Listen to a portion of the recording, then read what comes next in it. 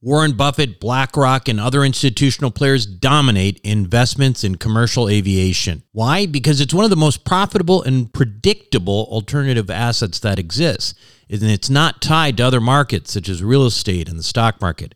Is it safe?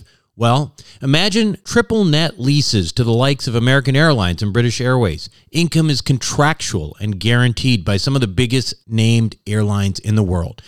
That's why this kind of investment was never available to the ordinary accredited investor. That is until now. Visit accesswealthaviation.com and check it out for yourself. Invest in an institutional team with over 200 plus years of combined investment experience in the aviation sector. Conservative investing with double-digit returns and tax advantages. That's accesswealthaviation.com. accesswealthaviation.com. You are listening to the Wealth Formula Podcast with Buck Joffrey. Get ready to change your life. Welcome, everybody. This is Buck Joffrey with the Wealth Formula Podcast, coming to you from Montecito, California. And if you made it out to our event last weekend, I want to thank you because it was great to see you in person. And I know it takes a lot to prioritize and travel to these meetings, and we had people from all over as usual, and it really is very, very meaningful to meet up as a group with a bunch of people of like mind.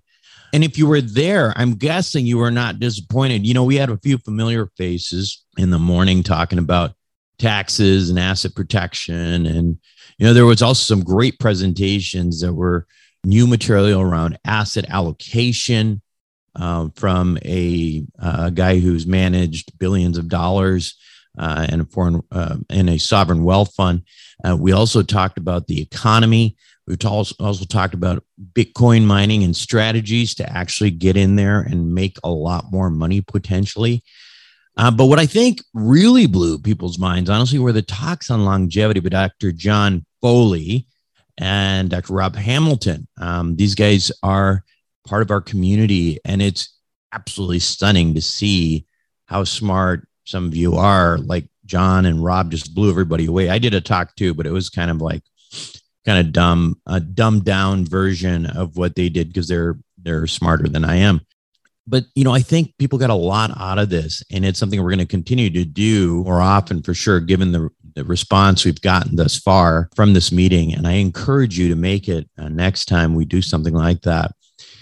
These meetings are also great in that I get to see what others are doing, right? I'm in a bubble sometimes in Montecito behind my computer screen talking to you, and there's nothing better than actually going out and have you be able to interact with me, because usually I'm just the one in your ear when you're driving or running or whatever you're doing.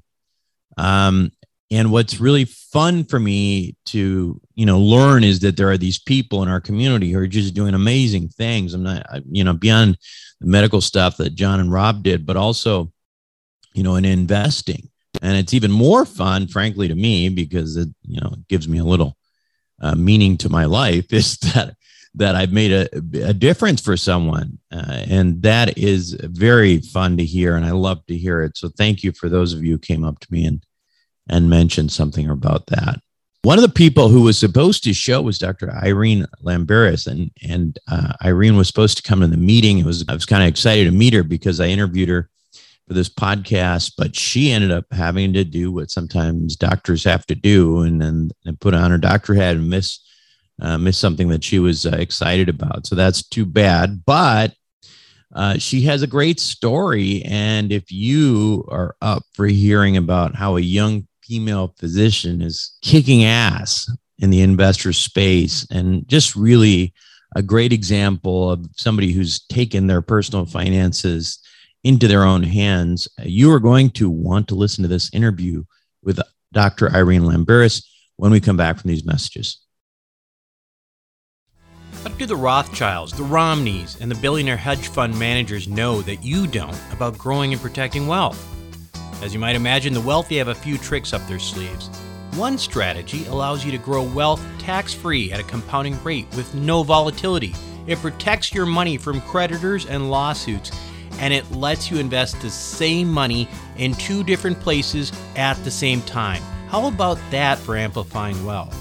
To learn more, go to wealthformulabanking.com. Again, that's wealthformulabanking.com. Self-storage is a necessary evil. It's where you keep your stuff and forget about it. No wonder this stuff is so profitable and recession resistant. The Wealth Formula community, well, we've benefited from that. We've made lots of money in this space with Reliant Real Estate, one of the largest self-storage companies in the country. With an average investor internal rate of return of almost 34%, with hold times just over 3.5 years, these guys know what the meaning of velocity of money is. If you're an accredited investor, make sure to check out what they're up to right now at ReliantFund4.com. Again, that's ReliantFund4.com. Welcome back to the show, everyone. Today, my guest on Wealth Formula Podcast is Dr. Irene Lambris. She is an internal medicine specialist in Henderson, Nevada. Although now she is only part-time and she is a full-time real estate investor.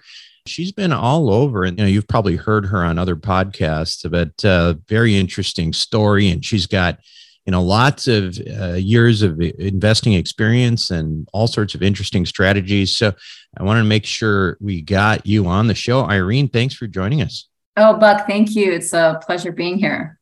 Great. So tell us about your journey, right? Like, I have my story where I had no idea, anything about business or real estate and stuff until I read a Purple book, Yeah, we all read that Purple book. We love that Purple book. Yeah. My story is I was born in New York. My parents came from Greece, so they were immigrants.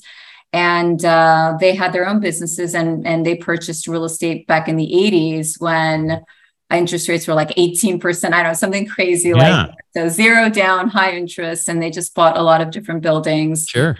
I was the oldest of three. So I was, in charge of helping my parents with the renters and all of that. Oh, wow. Since I was like growing up, And then I just decided to become a doctor and not do real estate.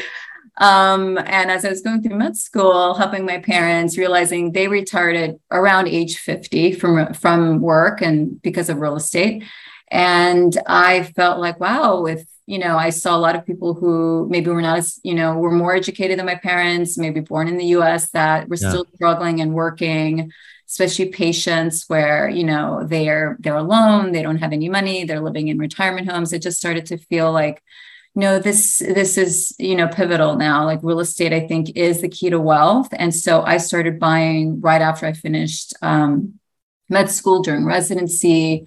I started buying a lot of single family homes. So I had about a dozen homes over a decade that I bought, fixed, flipped, lived in, rented, sold, Airbnb, all of that. And then in 2020, I was furloughed from a couple of my hospital jobs, and I felt, time to really get serious about investing full time. And then I switched hats and went into full-time real estate investing. So. Right. Well, that's interesting. So in terms of real estate, you mentioned you had a single family portfolio that was pretty significant. How did that go? And is that still part of, what you're doing today in real estate? Yeah, so I basically had vanilla homes. I had homes that I would live in, 3-bedroom, 3 bathrooms near hospitals or schools, or like anywhere I would live. That was my strategy. I was at that time single woman. I wanted a safe place, and so I would live in the property, and then I would purchase another property within a couple of years and rent the original property. And so I would not pay the capital gains, with the tax laws. Sure. So after a while, I felt like it was just not scalable for me. I didn't want to manage all of that. I was doing a lot through Zelle, and I was really lucky. I had great tenants most of the time. I didn't really have any issues, but it wasn't scalable. So during COVID, I sold the entire portfolio. And I purchased a triple net properties like Dollar Generals, Family Dollars, gas stations, things that would be like 20-year leases, 15-year leases. And during 2020, 2021, I had really great interest rates at that time. So I don't know if anyone was purchasing at that time. So cash flow was great. Return on investment was great. And I still felt that syndications were also great because there's just so little that you need to do with these types of investments. And they're scalable, right? You can invest as much as you want, you can buy as much as you want. And then eventually your assets are buying assets, like the cash flow from those assets are, creating more assets for you. Yeah. And I think your journey is actually pretty common from what I've heard with people who have, make a little bit more money, physicians and stuff who, we all have our moment in this space where we're like, oh, wow, I just buy a bunch of stuff and then cash flow starts happening. And, and the next thing you know, it replaces my, my day job and I'm off to the races. But then you realize somewhere along the lines that yes, but there's easier and harder ways to do that. And I think single family homes are challenging because, as you mentioned, like, you got lucky with tenants. I mean, we have investors in our group who have like murders in oh gosh homes and things like that. That's right. Tim, that one was for you, by the way. And so being able to, either do that versus multifamily, and then multifamily is tricky because, you got to buy something, buy something that you are interested in potentially managing and all that stuff. And it gets tricky. And you raise a good point for a lot of people in medicine or busy people. I think they ultimately end up falling on the real estate syndication side of things because of that. But what got you interested in particular in triple net? I just ran. Well, why don't you first tell everybody what triple net is, just in case people don't know what that is?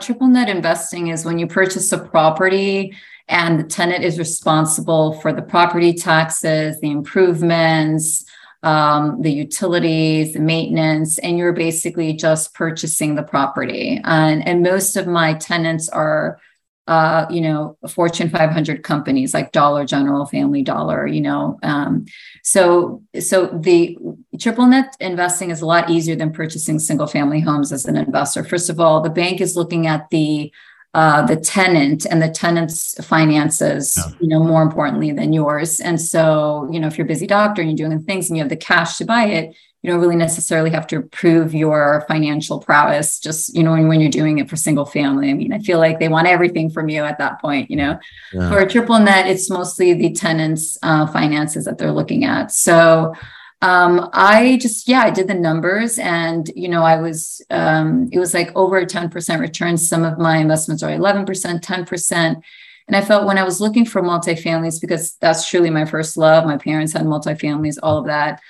I weighed, the fact of having multifamily, putting money into it, getting a property manager, scaling it, possibly renovating it, selling it in 5 years. And it just felt, time versus ease. For me at the time, the triple nets made more sense, And then as you free up your time, and you don't really need to be doing your day job per se, then maybe you want to do a multifamily and then you could fly to the property and hire and kind of, do that if you're interested in like owning something like that. Syndication is similar. You still, a lot of syndicators are paying like 9% returns monthly. You don't have to worry about anything. You're still getting the tax deductions, just a little less control over the sale of the property. Yeah. And so for the triple net property, I felt, this was easy and I could sell it in 7 years, 10 years, 4 years, 2 years. One of my properties went up so much in value, I sold it after like 1 year. And then I flipped it into another, I flipped it into a syndication. Yeah. So, for me, it's not only purchasing property, but when is the right time to sell and capitalize on that equity? And can you put that equity into something that makes more money? Yeah. So you just get there faster. Let me ask you this for triple net property. So I've never done triple net before, but I obviously we do a ton of apartment buildings, and pretty reliably we can get, I would say at least 30% of the asset price depreciation with bonus depreciation after cost segregation analysis. So basically 30% personal property, 70% real property, and the advantage of that is a lot of times your down payment is 30% maybe a little bit more. You might, in our case, it's like we also have a lot of capital expenditures because we're value add. But what kind of experience have you had on that front with Triple Net? I'm curious, especially because I know you're tax focused as well. Yes. I have a great broker and a great person that does my cost seg analysis through my broker. And so it just depends on the property. So yes, I'm probably more like 75% of my down payment is deductible. Yeah, the first year. So now Biden's changing that law. So I think there's going to be a de-escalation of that like over the next few years. But yeah, so well, you get 100% bonus depreciation still this year, and then it goes down by 20% per year. Yeah, that's the phase out. So, well, cool. And then let's shift to a little bit about the business stuff, because that is, that's a very interesting space. And I'm curious, first of all, you mentioned, I think, getting 10, 11% cash on cash on that, and that's really good. Do you credit that a lot with the rates the way they are? Can you still do that right now? Really hard to do that now. That's why. Yeah. So, when I was looking in 2020, it was just, it was really easy to purchase because of the interest rates and the sales price and the cap rates at the time. So cap rates have, as you know, they've gone down since then. And so it's a little harder to make that. So my last purchase, which was, I just closed in July, was a gas station. So that they have 3% bump increases like every year. And there's a 20-year lease on the property. It's again, triple net. And it was wonderful for tax deduction purposes. So I was fine with that. But I'm a contrarian by nature. Like I don't really go with the crowd. So if everyone's buying stocks, I'm probably not going to buy them. If everyone's buying real estate, I'm probably going to look at other things to do. And so now with real estate being that it is, I'm just kind of have some cash on hand, taking a step back and looking at more like businesses, like small businesses for sale, that cash flow, and looking at that. I think we talked about that in our other conversation, that's kind of what my focus is going to be on in 2023, along with my syndication, syndication investment. So continue real estate, but do a little more. And maybe you're just, and part of the other thing I think we had talked about before was that I think you mentioned that you thought that this time that we're in right now has actually kind of been at least from a price perspective, a good time to buy businesses. Is that true? I think so. Yes. I mean, just my opinion, but when I started to buy real estate, it was a great time, right? Houses were sitting on the market, prices are really low. There was not this fervor of buying real estate. You can get great deals. Rents were great. I mean, what I'm seeing now with the small business space, the same thing, like small businesses that are cash flowing, possibly have been worked, with the same owner for 15, 20, 10 years. Now they just kind of want to retire, and they're sitting on the market for so many months. And I feel like it's a good time now to start looking at purchasing businesses. And so I look at I call it boring businesses. So anything that. Oh yeah, we're all about boring here, Irene. If you listen to the show, I'm a big advocate of boring. Yes, we love boring, recession proof, cash flowing. And, again, I'm still a doctor part-time. So I still have, something that, I'm good at that. I love seeing patients. So I don't want something that's going to take all of my energy. And, so I'm looking at something that is recession proof and that I can add value, just like we would add value to a multifamily, whether improve the business exterior or improve it on marketing side on the internet or get it on Instagram or, just kind of mobilize it and then add some value. And then in a few years, you can sell that business and make a high return. So are you seeing some good tax advantages there too? I mean, obviously with the service station, you get there's a lot of depreciation there, but in general with other kinds of businesses. I think it's still real estate's number one in terms of tax, saving on taxes. As you know, I mean, you could speak to any CPA, not just my opinion, but so yes, you can write off a lot of business expenses to grow the business. But you have phantom expenses with real estate that you have these losses, but they're not really losses. So, still, I think the best tax advantage is with real estate. So I will still continue to purchase real estate. I'm a little bit, deals are a little bit slower now to come by, and I will aggressively invest in syndications and continue to invest in syndications for my, just for that ease of that as well. So I like the self-storage. I think, I like car washes. I like multifamilies, all of that is good too. Yeah, I think, one of the things that I've always been a little reluctant for on businesses is I actually, I feel a lot more comfortable starting a business from scratch, which is like completely the opposite of what you would think. But I've done it, multiple times now. And so like the thing that when you have a small business, and I'm, talking about probably something with revenue 5 million or less or something like that, is that a lot of times there's like the key people, the key cogs and variables that make it all work, right? And who those people are or what those variables are when you start a business. And it makes me nervous buying a smaller business because I don't know what those variables are. I don't know who those people are. So, I've been interested in looking at businesses myself, but, potentially on larger scales so that I could avoid that. But I'm curious what your experience on that part has been. That's for me, it's more of really doing your due diligence, having the right team. So I have a business attorney that reviews all documents with me. I have a business broker, my CPA. So I have that team that's going to help me avoid any pitfalls. And just like with, real estate, you're looking at something like, is it in a good location? Is it, am I going to be able to add value? Am I getting it at a good purchase price?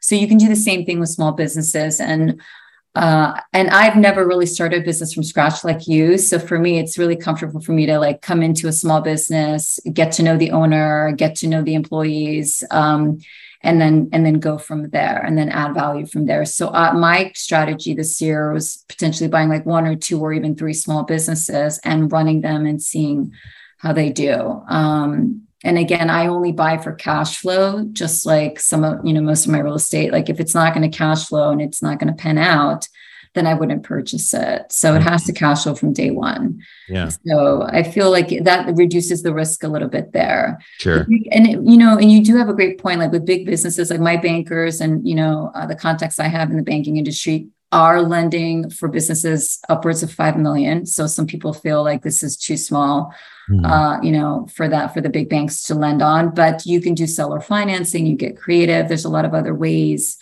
Smaller banks like credit unions can also help with lending, personal loans, things like that. So, yeah.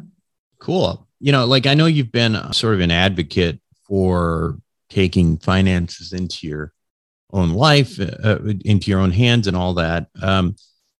Tell us about some of if you wanted to, I know you've talked about generally sort of this, the details, you've been talking about triple net and businesses.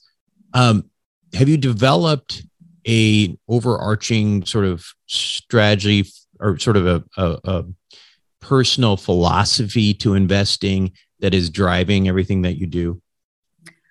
That's a great question. I think we all as a doctor, I'm super competitive, want the best, like workaholic, all of those things, So I think what's driving me is I really want to be more successful than my parents was like the initial motivating factor. Like they were immigrants, they didn't speak English, They had businesses, they had real estate, they retired at age 50 and they're super happy, right? So, ideally just like, America's dream right there.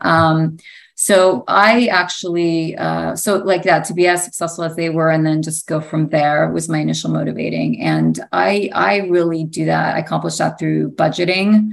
I really look at my finances, know where everything is going. I feel like if you're organized, to do that is it just keeps everything on track. If you're not organized, find someone who is.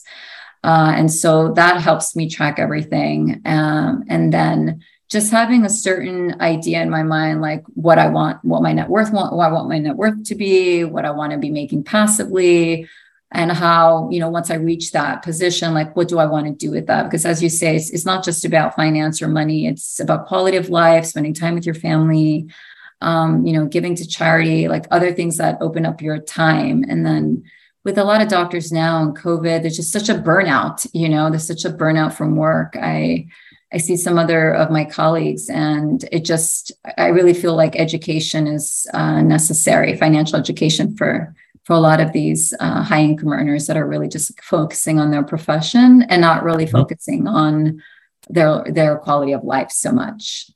For me, like the challenge in the physician community, Irene, has been that they are very difficult to people to change minds. And I gave up on that long ago, right? Like, you look at sort of some of these communities that are out there right now that are, that are a pretty traditional type of investing, and they have their own mantras about save, save, save, and live like a resident and all this stuff. And it's hard to penetrate that. Have you made an effort in that? What kind of reception do you get? Because I sometimes end up just getting hate mail from, oh gosh, from people saying, I'm a devotee of the blank investor, who I'm talking about. And you suck and you're whatever. And I'm like, okay, whatever, dude. So, so tell me about your experience there. So I'm going to be very political in my answer here, I know, because I do listen to the blank investor too. I mean, I'm an advocate of financial education in general, but I love your podcast. This, big fan. I think for me, it's just the numbers, right? It doesn't really matter. I mean, I am not a save and invest in the market and wait for my 3-4% per year, because to me, that's like lack of control. And my experience with real estate has been a good one. And I think most doctors are just, the easiest thing for them to do is to invest in the stock market, right? Like for most, it's just the easiest thing. Here's my money.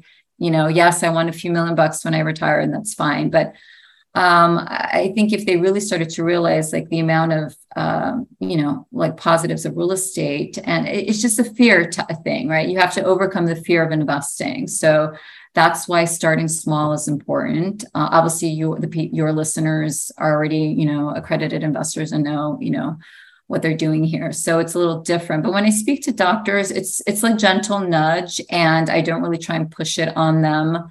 And a lot of times I get like, oh yeah, sure, I'd love to do that. And then I never hear from them again. Or I give them my, the contact to my broker or to my syndicator, and they just never end up investing. So I think it's more of like overcoming that fear and just doing it. Mm-hmm. And, I'm not afraid of real estate because I've done it, and, but I really don't have a 401k, and I really don't invest in the stock market, in all honesty. Yeah. But, I do like some gold, some Bitcoin, all that other stuff, but nothing, sure. I'm not depending on that for my financial retirement, although, I may potentially invest in the market at some point. Yeah. I mean, listen, the market goes down by, all of a sudden goes down by 30% or 40%. Hey, yeah. Might as well write it back up. I bought during COVID for sure. Like everything was on sale. I was like, okay, let's do this. Yeah, absolutely. So no, I'm with you there. I was just more focusing sort of, there's a mentality that it's just been difficult, and I just decided I'm just not interested in and I think it's kind of a mutual thing at this point with the them and us. So what are you doing? I mean, you were on a lot of podcasts, right? I mean, you've got I would say a few podcasts, ton of views and that kind of thing. What is it that what is your goal in doing these things, and what are, and what do you see down the line as sort of maybe the next step? I think, for me, it was just continuing to educate other people. I mean, I've been, my life has changed because of the books that I've read and the people that I've met, and, the podcasts I listened to. And I mean, the value that they provide for me was just beyond measure. So I wanted to just kind of return that. And maybe there's someone out there that, resonates with me, and, I can motivate them to do something different with their lives. I just feel like, I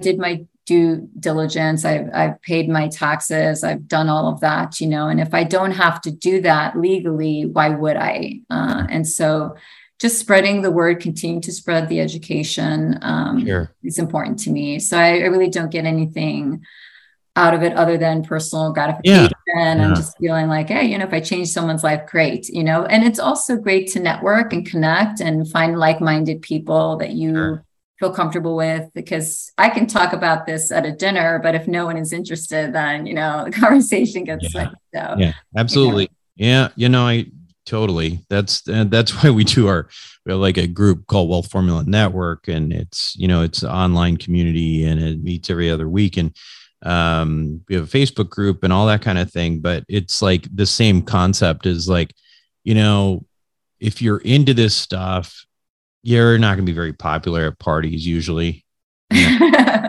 So it's a good place to like sort of, duck away and secretly talk about these things that you're nerding out about. Exactly. So, cool. This has been fantastic, Irene. And so where can we learn more about you and what you're doing? Have you written any books?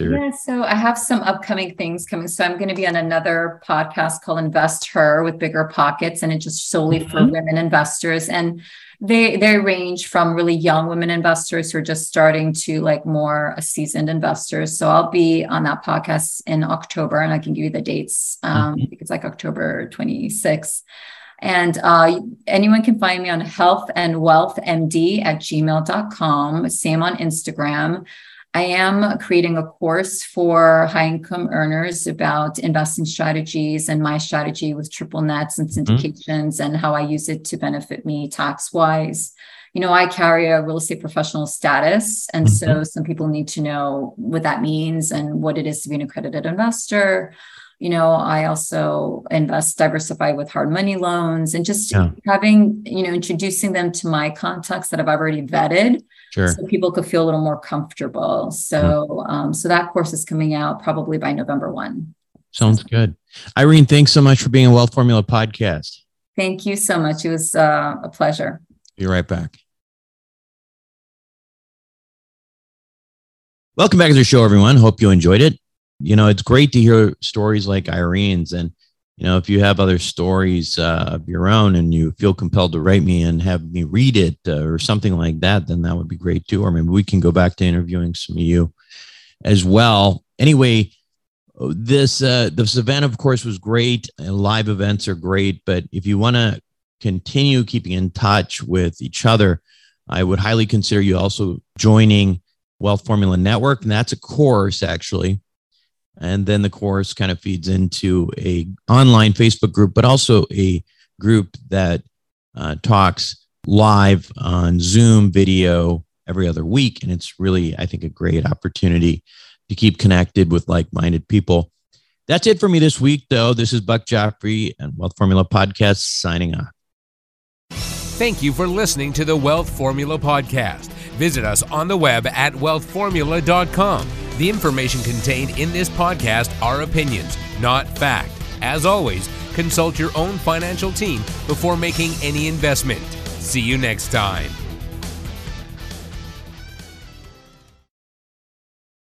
Buck Joffrey here from Sapio with Buck Joffrey. Aging might become reversible over the next 10 to 20 years. It's already being done in lab animals, so it's just a matter of time. Our challenge? To be healthy enough for when that time comes. As a former scientist and surgeon myself, my goal is to figure out how to do that and to share it with you.